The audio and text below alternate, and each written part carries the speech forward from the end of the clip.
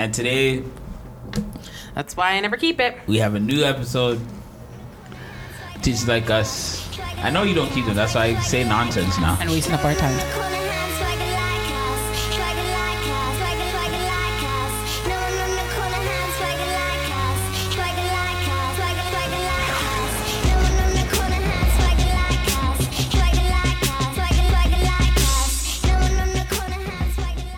What up, peeps? This is Alyssa, and I'm here with my co-host and faux little bro, Andre. And welcome to another episode of Teachers Like Us. On today's episode, we are going to be talking about code switching. As usual, we try and give you guys just some definitions before we start this show. So can you give us a little definition as to what code switching is before we get into it today? Okay, so code switching is the practice of alternating between two or more languages or varieties of language in conversation.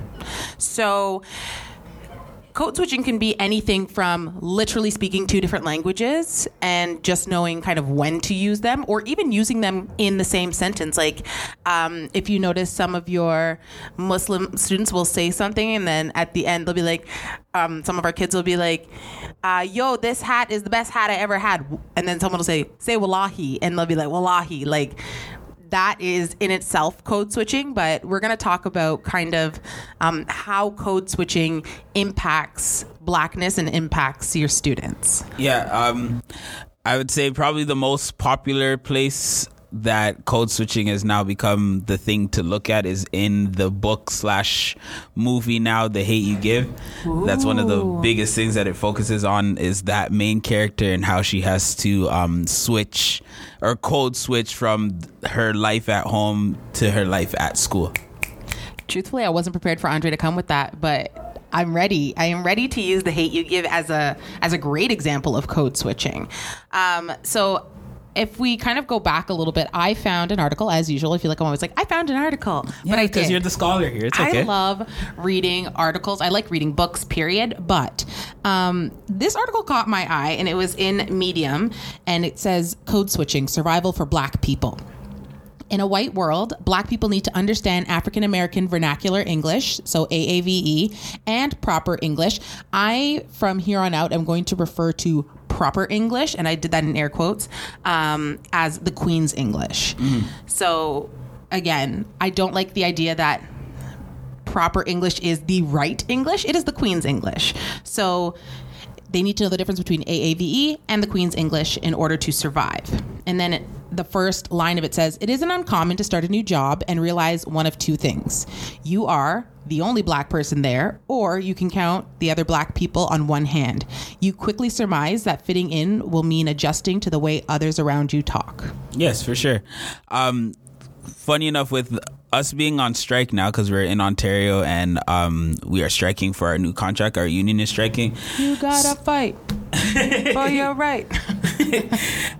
One of the biggest things that I've made myself aware of now is, like, when we are on the picket lines, how I don't even know if undiverse is a word, but the lack of diversity. Yeah, the lack of diversity amongst teachers or amongst teaching in general. When if you live in Ontario and you're seeing your teachers, whether they're in high school or middle school or in elementary school, that are on the picket lines on their different days, take a look at the faces that you see. You see a lot of white faces, and teaching has been predominantly white since like the beginning of teaching. I see no lies here.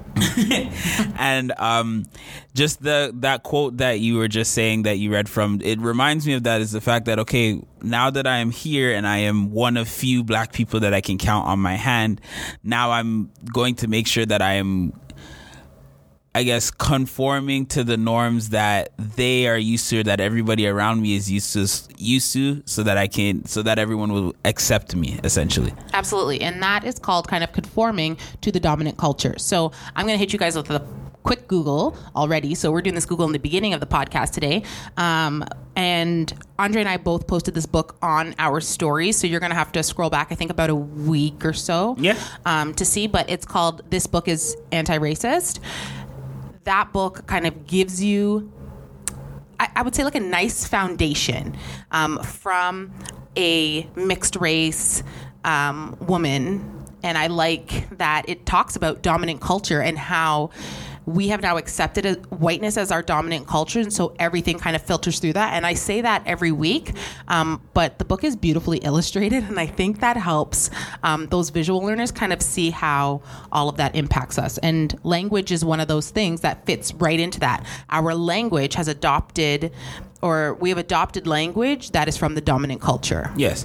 I would add that as much as we talk about this dominant culture, I don't want people to seem like we're always just attacking that superior white culture. Because for me in my personal life, I have countless times where I've had to now switch to match the dominant culture. So big example of that is thing that I tell my kids all the time when I'm introducing myself to a new class. I say, hey, based on what you know about me, what do you think my favorite sport is? Everybody assumes my favorite sport is basketball, and we can have our own biased little talk about that. But the side that comes with it is that, especially at my school, they see that I coach the basketball teams. The basketball teams that I've coached have been very successful, though there's a lot of talk around. Not to toot your own horn. Yeah, not to toot my own horn. You know, all PL championship and all that stuff. But gosh, throw them away.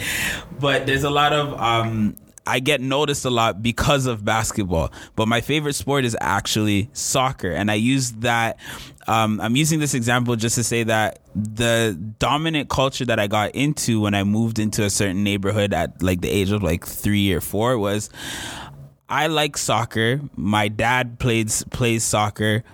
So that's the sport that I want to play. That's the sport that I love. That's what I'm into. But everyone around me plays basketball. Everybody's dreams and aspiration is we are going to the NBA. So obviously I'm going to now conform and I'm going to play basketball because that's how I'm going to make friends. That's how I'm going to interact with people. All right. So if we, I don't know how to transition well from that one. So if we look at what code switching means from like a linguistic standpoint, it's the idea that, you know, you could be talking with your fellow Black coworker. So when Andre and I speak, our voices for the most part stay the same, but there are things and ways of speech that we can say to each other that we understand. Yes. And even though they may not be grammatically correct in terms of the Queen's English, we understand that regardless of how we're speaking, that both of us are smart and we don't need to prove anything. We were talking something about code switching. Yeah. So. Hi. I know what you were talking about. Did you know what you were talking about? Yeah. This is my time to speak, so you can start this thing. You just told a big long story that made no sense. Now, so no, I'm joking. This podcast is going to take a couple tries. Yeah, it's okay. I was going to say, hold on. An example of what you were just speaking about is, for example, if I come into Alyssa's classroom and I say, yo, what are you doing? I might not say that. That's something that is not, I guess, hard slang. So just to come in and say, yo, what you doing? Or what's going on? Something like that. Something that's easy to understand. You gotta just let me finish. But see, this is what happens when you want to come take over the mic. Right, you don't know. No, go. Go out here. Yo. Yeah. Okay, go. Oh my goodness. So like I was saying, our intelligence is not determined by the way we speak, and we have a very good understanding of that. Whereas, let's say, and I hate saying this because again, I feel like we're always attacking the white people. It's not always the white people, but like if a white person were to enter that conversation, the speech would likely change. Automatically, yes. From yo, I've been done that. Like, I've been there. Like, I've been on it. Someone would be like, what were you on? Like, I want to get on too. Like, is this roller coaster? Like, you know what I mean? And it's not that the outside person is dumb either. It's just that there is a code and a way that we speak to each other that is understood because African American vernacular English is part of our upbringing. It's part of who we are. So, yeah. Research conducted by Pew Research Center found that Black college graduates, particularly those under 50, found code switching to be necessary. Education and age were prominent in this opinion, with younger and more educated Black adults saying that code switching was an important skill to have. And I think being a Black person, I think the reason why we think it's something that we need to have is, again, going back to the fact that we want to be accepted. We want the people around us to think that we're intelligent, think that we're smart, think that we know what we're talking about. So we're going to make sure that we put it in the language that you understand. Even though if, again, me and Alyssa are having a conversation, we know that we're both smart. We know that we're both intelligent. So no matter how I relay the information, I know that she'll understand the point that I'm trying to get across. And I find that this is where it's kind of difficult in terms of your student-teacher relationships, because we unfortunately want the children to learn the Queen's English because that's our societal standard. What we're teaching, but on the other hand, I want them to feel comfortable and confident in who they are as individuals. So truthfully, your Black kids learn how to code switch from a very young age. Like, for sure. They can tell you, like, I answered the phone the other day, so I was in class, I was chatting it up with my students, and again, my students know, like, who I am. They know that I'm smart. I don't have to prove anything. I don't have to use big words around them. And I can be like, yo, get your life together. And they understand what that means. But I have to go from, yo, get your life together, to when I pick up that phone saying, Mrs. Gray's room, Mrs. Gray speaking. And one of my kids goes, oh, Mrs. Gray, use your white voice. And so, like, they know, like, they are very aware that this exists. For sure. And it goes back to proving why it's so important that we have Black teachers or minority teachers in the school building, so that our minority students can now, again, feel comfortable being themselves, because now they'll have a grown-up around them who's okay, who understands the things that they are saying when they are using different slang terms. And even for me, as much because I'm the younger one here, what I find happens a lot of the times is that you'll have students say things using certain codes because they know that teachers aren't going to understand what they're saying, and then I come along, I'm like, no, hey, can't say that here. I know what you're saying.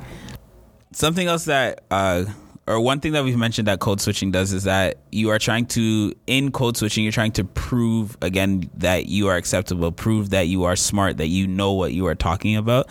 And I find that I even do that on this podcast. So again, you hear us say all the time, oh my God, that Alyssa's the scholar. This is the one that's reading all of the time. And it doesn't mean that I don't read or that I'm not looking up articles or anything like that. But because you can automatically tell that difference in the way that we speak. Absolutely. I am always trying to make sure, and again, I'm doing it right now, fumbling on my words from time to time. It's not that I don't have my ideas or my thoughts together. It's that I want to make sure that my smartness level, I guess, is matched or close to hers, so nobody thinks that, okay, Andre's the foolish young child here. Pumpkin. So no one thinks Andre's a foolish young child that's just here to soak up all of the knowledge that Alyssa has to offer, even though that happens from time to time. That didn't sound like you were finished that sentence. I thought you were going to jump in. No, that's why. And yeah, I think, again, like last week I mentioned that there's a certain amount of privilege that comes with being light skinned. And I think because I grew up with a mom who, although racialized, very much is white presenting, and she codes, like the way she appears to other people, she codes as white or maybe like some kind of tanned olive whiteness. You know what I mean? So and she very much, like, I was raised with my white grandmother, like it was just, you know what I mean? Whiteness is part of my existence as well, in terms of and not that, again, I don't like being white. It is that the privilege that has been afforded and the way it was ingrained in me, like, we don't speak, listen, you don't speak slang. Like, you're not ghetto. You don't live in the ghetto. Like, I totally did though, but like you need to speak proper English or no one's going to hire you, right? Like kids are told that from a very young age. Like we don't speak like that in this house. You use your proper English and like, or what do you think? I'm one of your little friends. Like, yeah, for every sure. black kid has heard that. For sure. For me, growing up in a Caribbean household, because our family members are always trying to make sure that we stay true to our Caribbean roots. So we get that patois at home because I'm Jamaican descent. So you get that at home, but then you're always told that, hey, there's certain things that happen at the home that stay in the home, and there's a certain way that you need to present yourself outside of the home.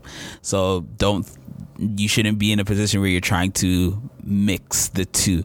So it becomes it's a primary example of code switching from a young age, that you're told, okay, act this way at home, but make sure that you're acting in an acceptable way when you're outside of the home. Mm-hmm, absolutely. And that even goes down to like names. How many Portias do you know that go to work and all of a sudden they're Marlene? Yes. And you'll find that too, that a lot of black people will have a home name. Yes. And then a name that they carry outside. I have many aunties who I did not know that the names that we call them are not their actual government names. I can remember, sorry, auntie, I'm going to expose you for a second. Uh-oh. But I remember one of my aunts was getting married, and because all of us knew what her real name was, I went to her husband and I was like, hey, what's her actual name? And he was like, what are you talking about? I know her as this. Let's say her name is Shirley, right? He's like, I know her name is Shirley. And I was like, no, it's not. It's like, everybody calls her Shirley. Yeah, she's Auntie Shirley everywhere. But you go find like a passport or a health card. You're not finding Shirley on the health card. That's awful. I think what's important to know for your students in terms of code switching is that they're constantly kind of living in two worlds, yes. Sometimes even more. And sometimes they get mixed up, especially your younger students, right? So we're always very quick, especially in school where you're learning the Queen's English and everything is again, measured against that, like when you're writing, when you're speaking, when you're presenting, all of those things. While we want to help our students succeed in this world dominated by whiteness, we also need to understand that it's okay for them to mix those things up. And if you understand what they're saying and they're getting really good points across, yeah, let it go. Let it go for a minute. Like, you know what I mean? Like if they're sitting in group tables and they're having discussions and maybe it doesn't come out the way you want, but the idea, the essence, they're making those connections, you got to go with the connection. Like, did you understand it? All right, good. Like, how many times has your student said, can I go to the bathroom? And then you said, I don't know, can you? Yeah. Shut up. Like, nobody cares. Did you understand what they were asking for? Good. Let the child go pee, man. Exactly. Like, I find that, like, even with my kids, sometimes where they're asked, like, can I go to my locker? And I'm like, what? The first thing that they do is, may I go to my locker, please, Mr. Matches? I'm like, no, that's not what the what is for. It's like, what did you ask me? I didn't hear what you said. Now for you to correct yourself. And these are kids that are, what, 11, 12 years old, 12, 13 years old. Because if you're going to tell a kid that they always have to say, may I, then you better be saying hello, good morning, instead of hi or hey, because those are all colloquial versions. And we are willing to accept colloquial versions of speech as long as they fit within our parameters of whiteness. So we will accept a hi or a hey, but a yo is too far. Yeah. Or a wagwan. Yes. Yep. I was going to say the other side of it is, as much as we look at the white dominance of the Queen's English, and that's what everybody's supposed to be learning, and that's what's proper and acceptable, we also have to look at the dominance of the culture that these kids are in. So the dominance of what, or in my opinion, the dominant culture that you find is hip hop culture that you find amongst kids, especially in middle schools. So now not only do you have your black students or your minority students code switching between what they're saying at home and with their friends and what they're saying in class and in their writing, you are now having these white students, Asian students that because they want to be a part of that dominant hip hop culture, are now changing some of the words that they say, or changing the cadence of how they say certain things because they want to match what is cool. So what is the point you're trying to make? That it's problematic, or that it's not problematic?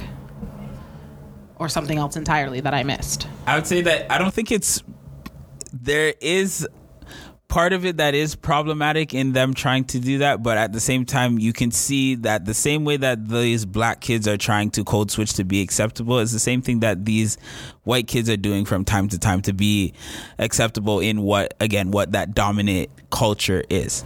And see, I would disagree. Only because when we say things like that, I feel like it mimics that reverse racism thing. For sure. Whereas black kids are doing it to fit into a dominant culture, like to get jobs, to do things that affect their livelihood. Whereas,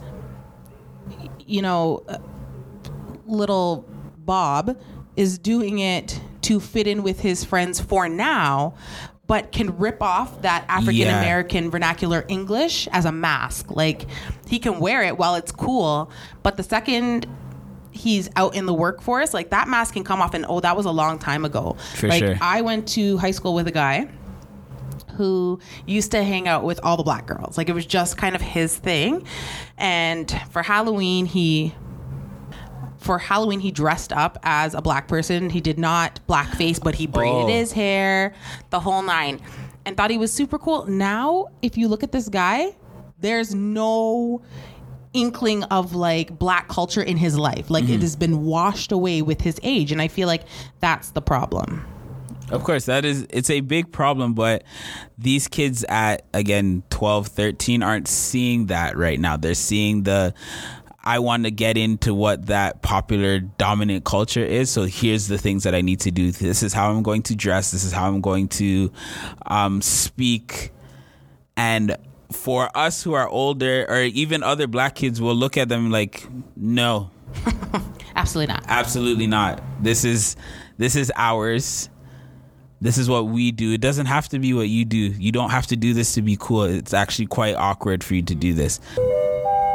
Ooh, the bell. We're gonna have to continue this one. It needs to be flushed out nicer. Yes. So we can just end this off by saying, again, if you're looking to follow any of our podcasts, you can follow us on Instagram at Teachers Like Us. You can find us on pretty much everywhere that podcasts are available. We're on Spotify, iTunes, Google Podcasts, Stitcher, Buzzsprout.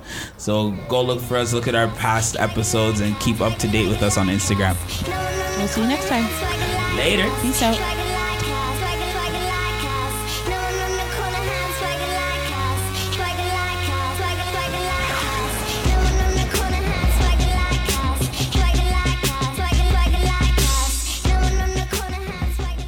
Bip bap bap, skitty doo pap pap. Are you finished? I can't stand you. Sorry, I was gonna say something. Go.